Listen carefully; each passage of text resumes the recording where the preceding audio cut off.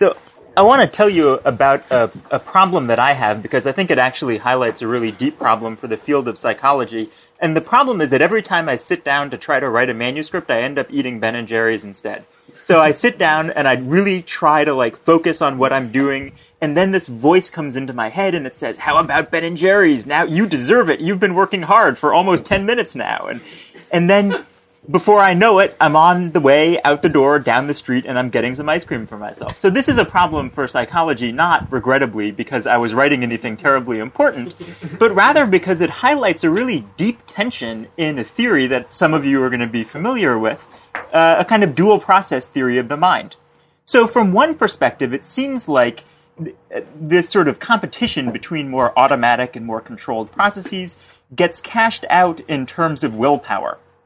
And through the willpower lens, one would want to say that my desire for Ben & Jerry's is the product of automatic or intuitive responses, literally gut feelings in this case.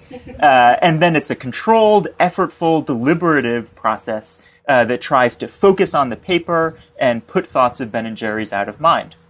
But on the other hand, it would truly be bizarre to say that when I went to Ben & Jerry's, it was an automatic response. I mean, I have to go through a process of goal-oriented planning. I've got to get my shoes on. I've got to get out the door. It's not like I was sitting at my computer and then 1 minute later, just out of habit, I was suddenly eating, coffee ice cream at Ben & Jerry's. And so it doesn't fit together, right? So there's this kind of mismatch between the willpower perspective and between the sort of goal orientation perspective. And I'm not going to solve it. But what I want to suggest, the exciting part, because I'm going to get ice cream instead, and I'll see you all later. The exciting part for me is that I feel like we're finally able to at least frame the questions in the right way, such that an answer's in the offing. And the questions are being framed these days, I think, by some really foundational work that went on in computer science when people tried to design artificial intelligence systems that could learn and decide. And they drew a division between two broad classes of solution. So one of them, which has been worked out best and is very familiar to psychologists, is a kind of stimulus-response learning based on reinforcement history. So here I want you to imagine a rat that's in a Skinner box. It stumbles on a lever once. It notices that a food pellet comes out.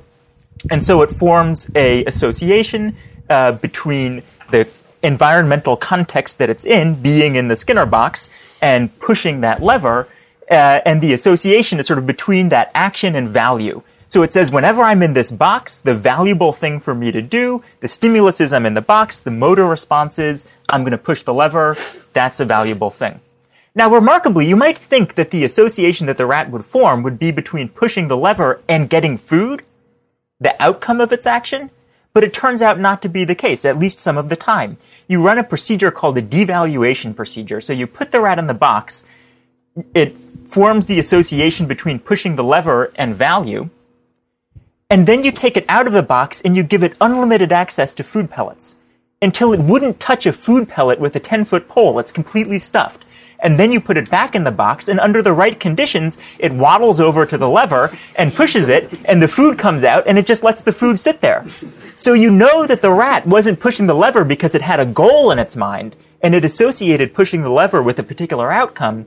Rather, it's a stimulus-response association. I'm in the box, pushing the lever is good. And what the computer scientists were able to do was to formalize mathematically the kinds of representations that support that kind of learning.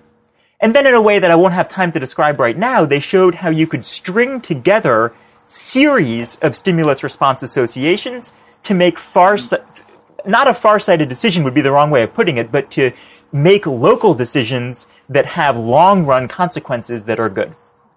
Okay? And it turns out that once the computer scientists formalized this stuff and they had the equations that specified, there'd be a parameter here, there's an alpha, there's a gamma, and then you go look in the brain, while people are making decisions in these types of tasks, you find that if you ask, are there voxels in the brain, are there regions of the brain whose response profile tracks those precise mathematical parameters, they do, again and again and again. It's happened hundreds of times now. Mostly in the basal ganglia, which is a brain region we know, for instance, is impaired in Parkinson's. You think about what goes wrong in an individual with Parkinson's, they're not able to produce motor actions. So this is a part of the brain that's responding to stimuli. and it's producing motor actions, and when it's disrupted, you can become literally put in a kind of a frozen state. Okay. So we understand that system pretty well. But it's obvious that tons of human behavior is exactly the opposite of that. It is goal-oriented. And in fact, the rats do this too. You can have other conditions in which you put the fat rat back in the box, and it doesn't touch the lever if you run the experiment appropriately, because now it's operating in a kind of goal-oriented planning mode. So it has a particular outcome in mind that it wants to achieve. In this case, the outcome is not food. Maybe it's just sitting and digesting.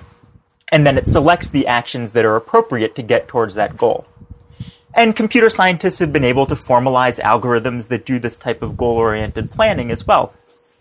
The problem with these algorithms is that if you make a task even moderately complex, they totally fail because of the computational intractability of planning.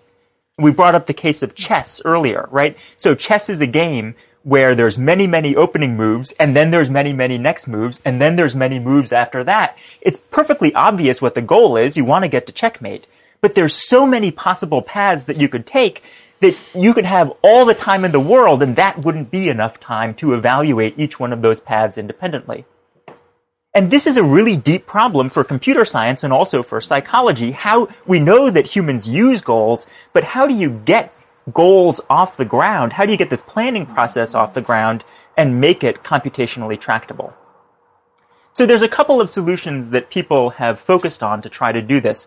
One of the solutions is to arrange your goals hierarchically. And I'm going to use a metaphor here. I hope it's a hopeful one.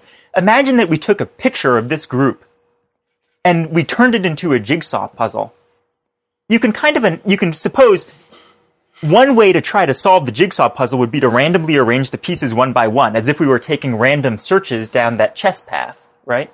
You'd have to go through billions of random arrangements before you ever alighted on the appropriate one. But if you organize the puzzle hierarchically, you could reduce that search space a bit. So you'd say, I'm going to just focus on Josh. I'm going to just take the pieces that look like they plausibly belong to the Josh area, fit them together, and then the June area, and, the Rob area. And then once I've got those units organized, then I can shuffle high-level units.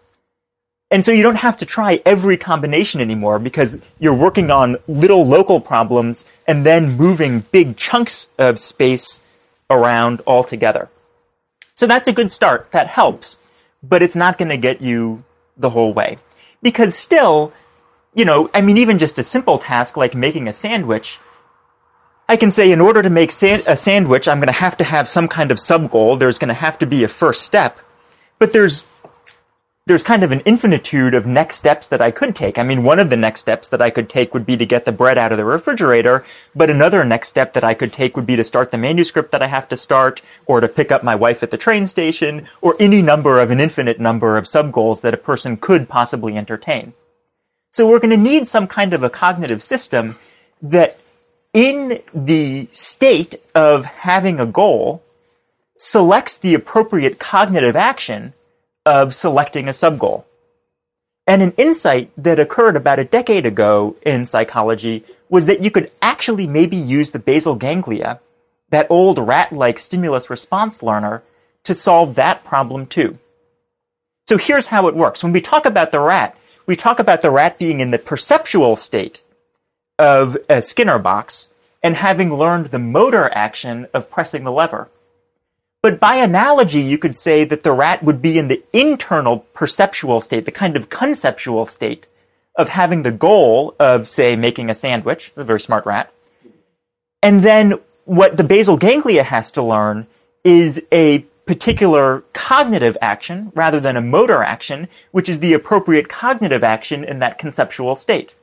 So you could learn that when you're in the conceptual state of wanting to make a sandwich, the next cognitive action to take is to select the sub-goal of getting bread and load it into the goal unit. And then if you're in the cognitive state of getting bread in working memory in your sort of goal slot, then the next cognitive action that you're going to take is walking over to the refrigerator. So this is a way of using the kind of simple machinery that we understand of stimulus response learning and getting it to perform the individual computations necessary to do a much more sophisticated type of goal-oriented planning and action selection. And one of the remarkable things is when you go back to the Parkinson's patients who are not able to produce motor actions, and you ask them what it's like to be in that state of being sort of frozen in this motor sense, they'll talk about feeling cognitively frozen too, as if their thoughts are moving with incredible slowness, or they can't bring the thought to mind that they want to bring to mind. It's quite different than other types of motor impairments, like ALS deprives someone of the capacity to produce a motor response, but their thoughts are moving just as fast as they ever were. And so a bunch of research has now shown that region of basal ganglia is interacting with working memory in order to facilitate the movement of information in and out of working memory. So there's a few things that I find kind of exciting about this. One is that I think one of the markers of progress in psychology is when you can exorcise just one of the ghosts from the machine. When you can take one of those points in science where you had to say, and then a miracle happens. Like, we knew we had to make a sandwich, so the obvious sub-goal was get bread. But that's a little bit of and then a miracle happens. I mean, how did you actually get from point A to point B? And this starts to show us the way that you can do that. The second thing that I like about it is that it teaches me something about why it is that I keep ending up at Ben & Jerry's. Right? And the idea is that my basal ganglia has learned that when it loads the sub-goal, get ice cream, into working memory, good things happen. Right? And so when I'm trying to work on my paper, what's happening is that this basal ganglia that really loves ice cream keeps saying, oh, you know what would make me happy? What if you had the goal of then going and getting some ice cream? And what that suggests, this is kind of the third thing that I love about this area of research, is a new way of thinking about what automatic and controlled processes are and how they relate to each other. For a long time, we've talked about automatic and controlled processes as if they were systems, as if we were going to go into the brain, perhaps, and actually find completely dissociable mechanisms. One of them does the dumb stimulus response learning thing. Another one of them is going to do the smart goal-oriented planning thing. What this suggests is that the controlled processes are really just a kind of an adjunct. They're an add-on. They're an optional feature, like an app that you can run on the lower-level stimulus response system. Specifically, what they do is they take a system that probably evolved to mediate between perceptual states and motor actions, and then turned it inwards and allowed it to operate on conceptual states and cognitive actions. And it feels actually deeply true to my intuitions about how controlled cognition works. Let's take a classic example of a controlled cognitive process, say doing a calculus problem. Okay. Well, maybe let's make it simpler. Let's just make it long division. So if I think through long division, the individual cognitive operations that I perform each seem to bottom out in a kind of a habit or an intuition. Like, eventually I'm just going to have to say that 5 minus 3 is 2. And it's not as if when I get to 5 minus 3 is 2, I'm still doing something controlled. When I get to 5 minus 3 is 2, I'm in a conceptual state, 5 minus 3, and then almost habitually 2 just pops out as the answer to that question. And if you think back to, when you were in kindergarten, you actually had to learn that cognitive habit the same way that the rat has to learn about pressing the lever and getting reward. That is, the teacher ran laborious drills on your times tables and on, the shortcuts of division and the specific operations that you would have to perform at each step in the process of doing long division, right? So these are the things that I that excite me the most about this area of research and reinforcement learning and the ways that it connects with neurobiology. Now, I said at the beginning that I regard this research as a kind of a promissory note, that where we are right now is that we're starting to be able to frame the questions in the right way, but that a lot of the answers are still elusive. And it might seem as if maybe I'm overselling the research because I've been presenting some of these ideas as if we had all the solutions worked out. And I want to start by saying, well, we don't. I mean, people have a hunch that it's going to work something like this, but getting all the nuts and bolts to fit in place is still to be done. But there's also a much, much deeper question, which I think has largely been ignored, and is one of the areas that I'm excited to move into over the next couple of years. And what's been ignored is where on earth I suppose the way to phrase it is, it's the learning problem of getting the right cognitive stimulus response habits. What do I mean by that? So, when we plan very complex things, like John planned this lovely weekend for us, and there's a lot of pieces that had to come together, from the film crew to the specific set of speakers to getting these tablecloths and the tables, when we're putting together something as complex as that, is it really plausible to say that John himself learned each of the appropriate cognitive stimulus response habits such that all of these things that have never interacted in this way before would fall into place perfectly? Right? John in his lifetime just hasn't had enough experience. Well, I shouldn't say this about you in particular. I suppose that even, some of the younger of us around the table could have put together something like this, but we wouldn't have benefited from the experience that John has had through his lifetime putting together many such events. So what's going to be the source? Where would the knowledge come from that we can then flexibly assemble into novel plans and novel procedures? A hint towards the solution to this problem, I think, comes from observing that humans as a species we stand apart from all other species in our ability to engage in controlled cognition, to organize our lives around very distant goals, to inhibit more automatic responses and hold and use flexibly information in working memory. So we should ask ourselves, what is it that enables humans to do that? What are the other things that are unique and special about humans that might explain why we're able to engage in controlled cognition? The one other thing that stands out to my mind as being incredibly unique about humans is culture and is social interaction.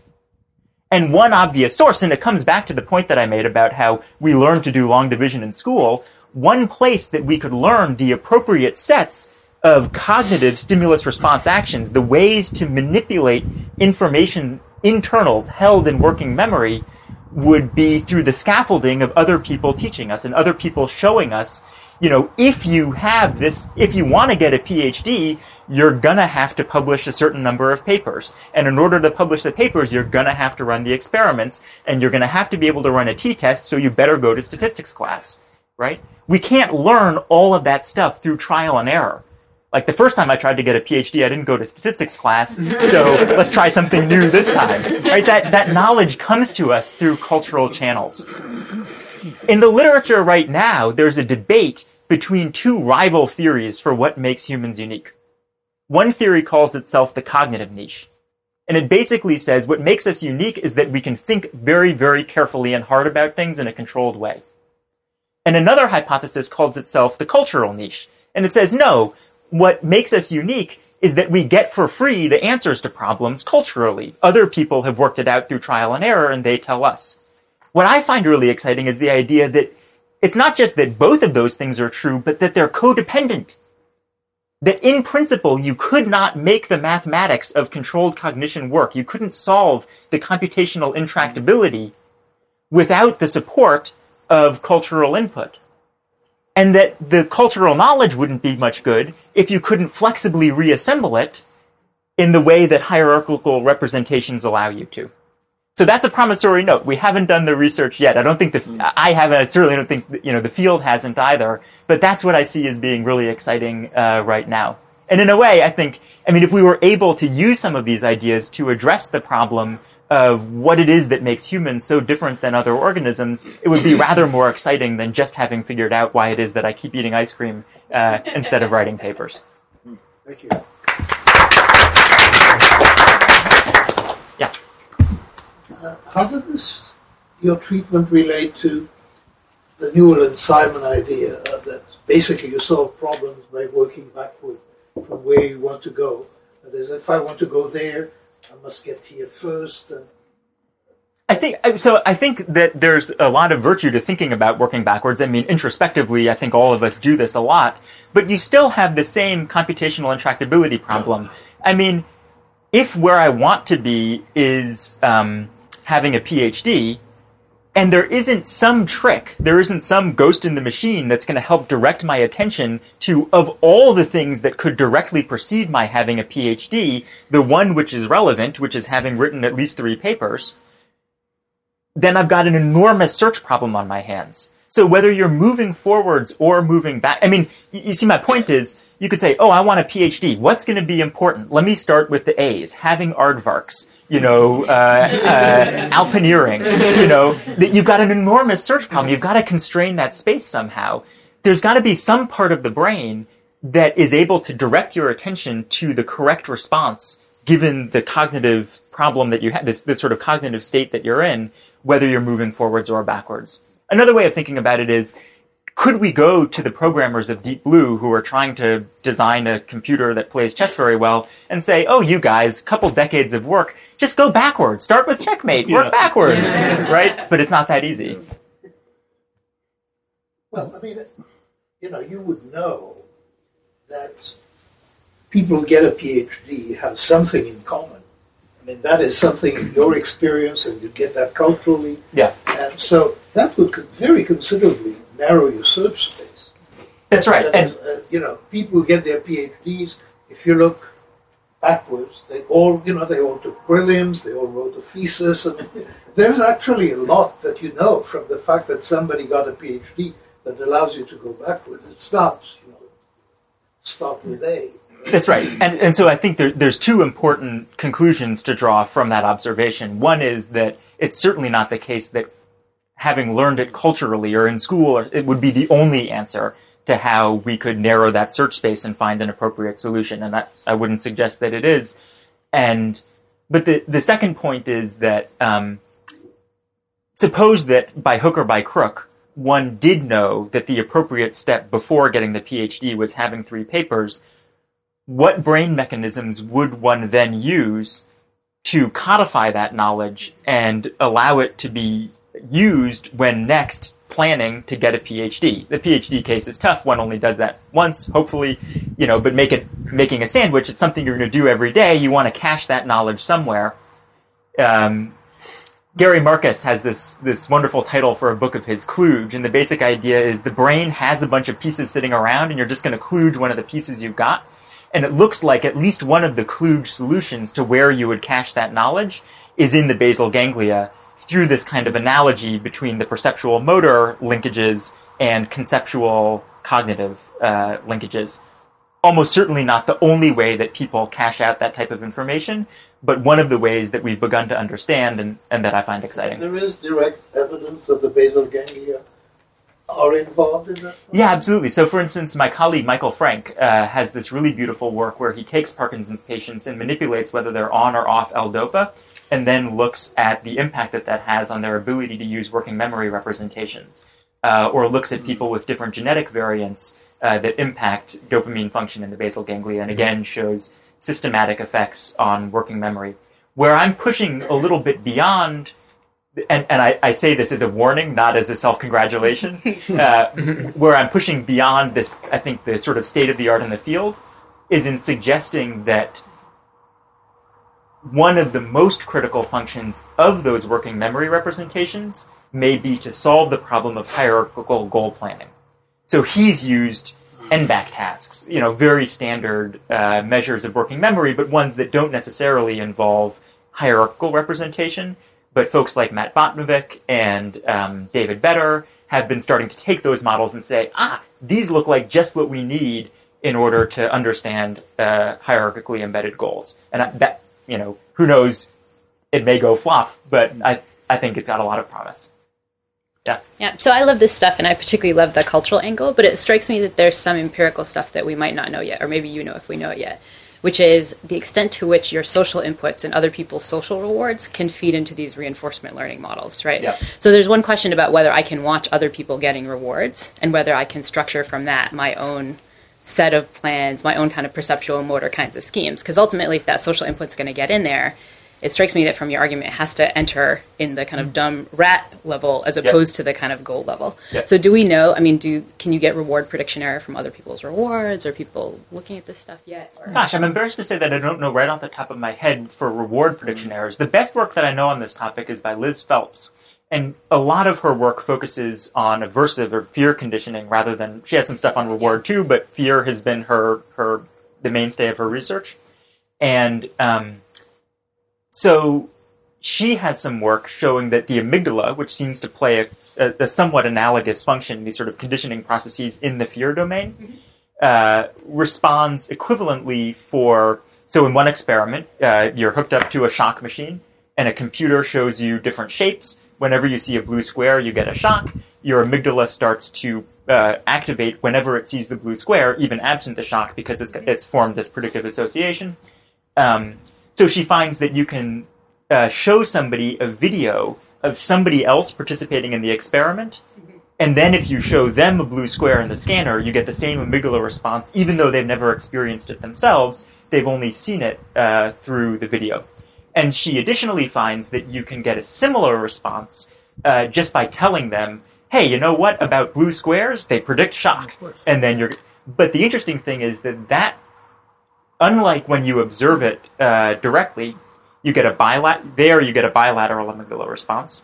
When you learn it verbally, you only get a left amygdala response. And of course, a tantalizing possibility is that language is left localized.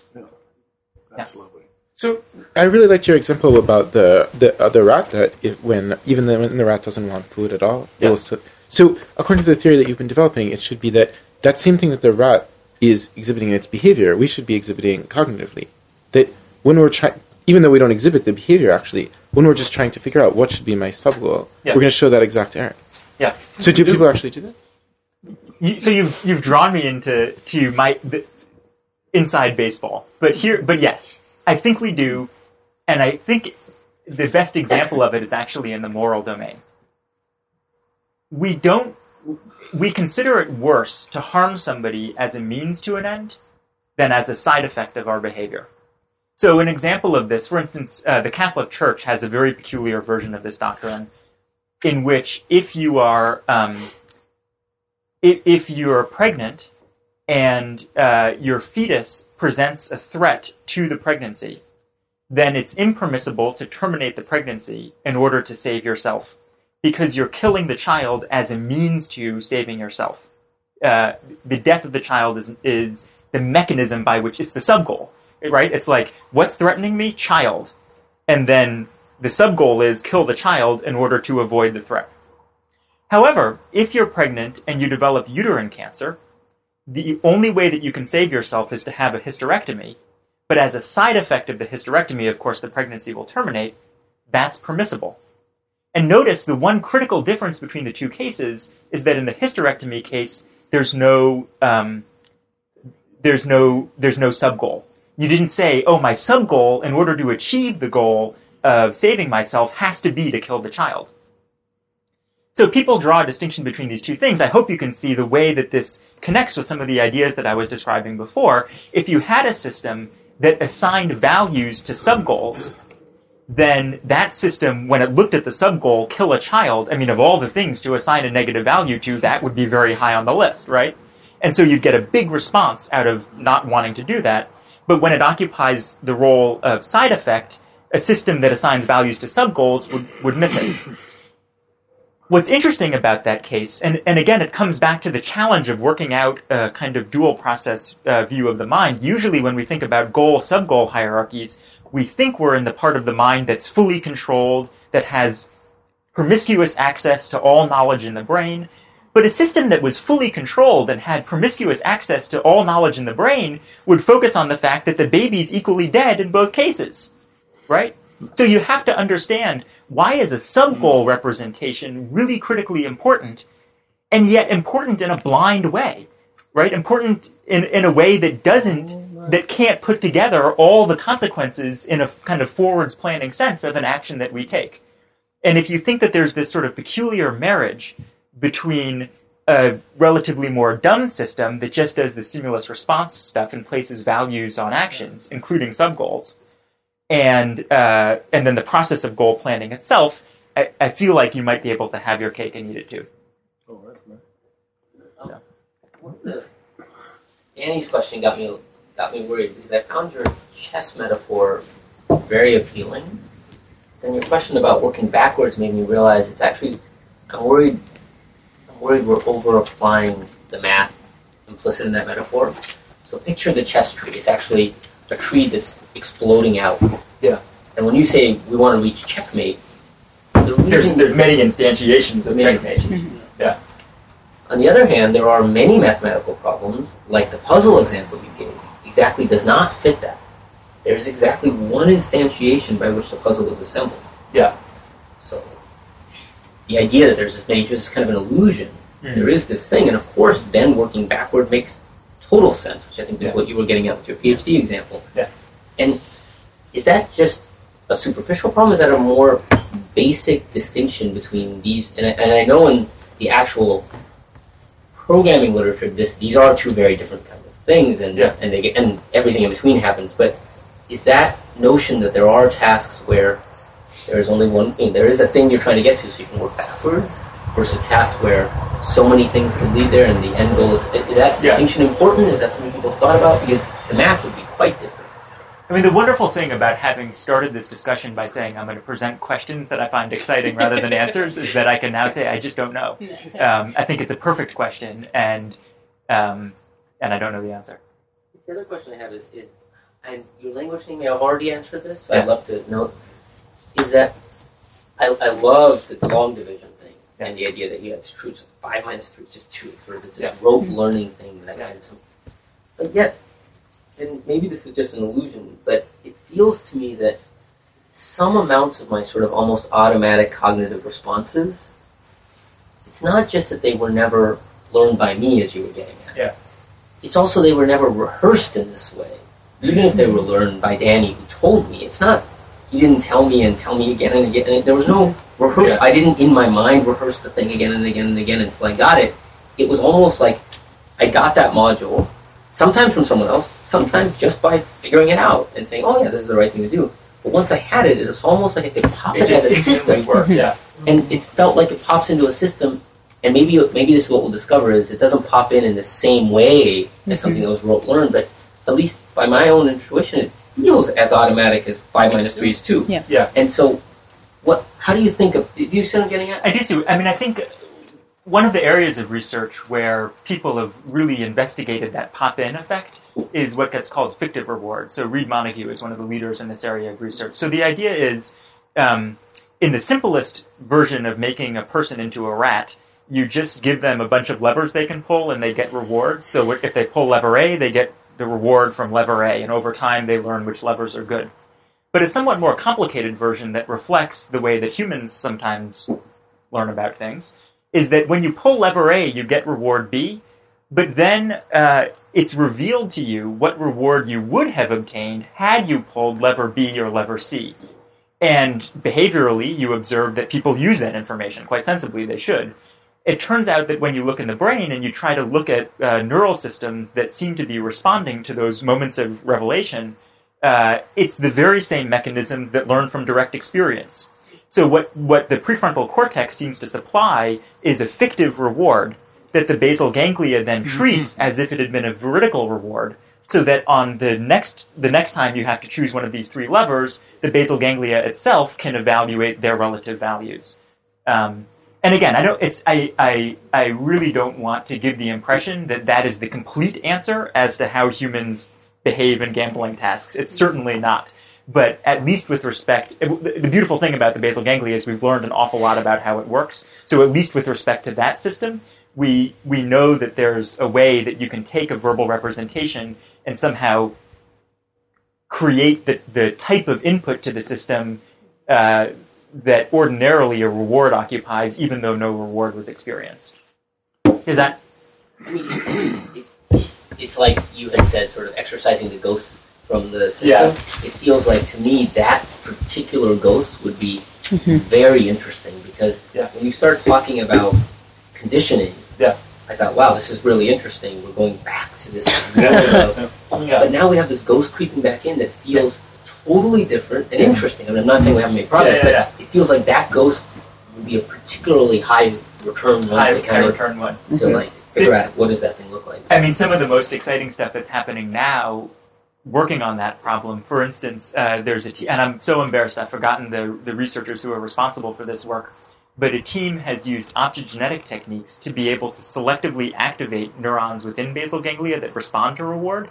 So now they can be the ghost. That is, they can direct the response of these neurons and then observe the subsequent impact on behavior, where the rats prefer lever C because just at the right moment in time they juice the lever C neuron. But that's a long way from answering how one's own prefrontal cortex does it. Yeah, exactly.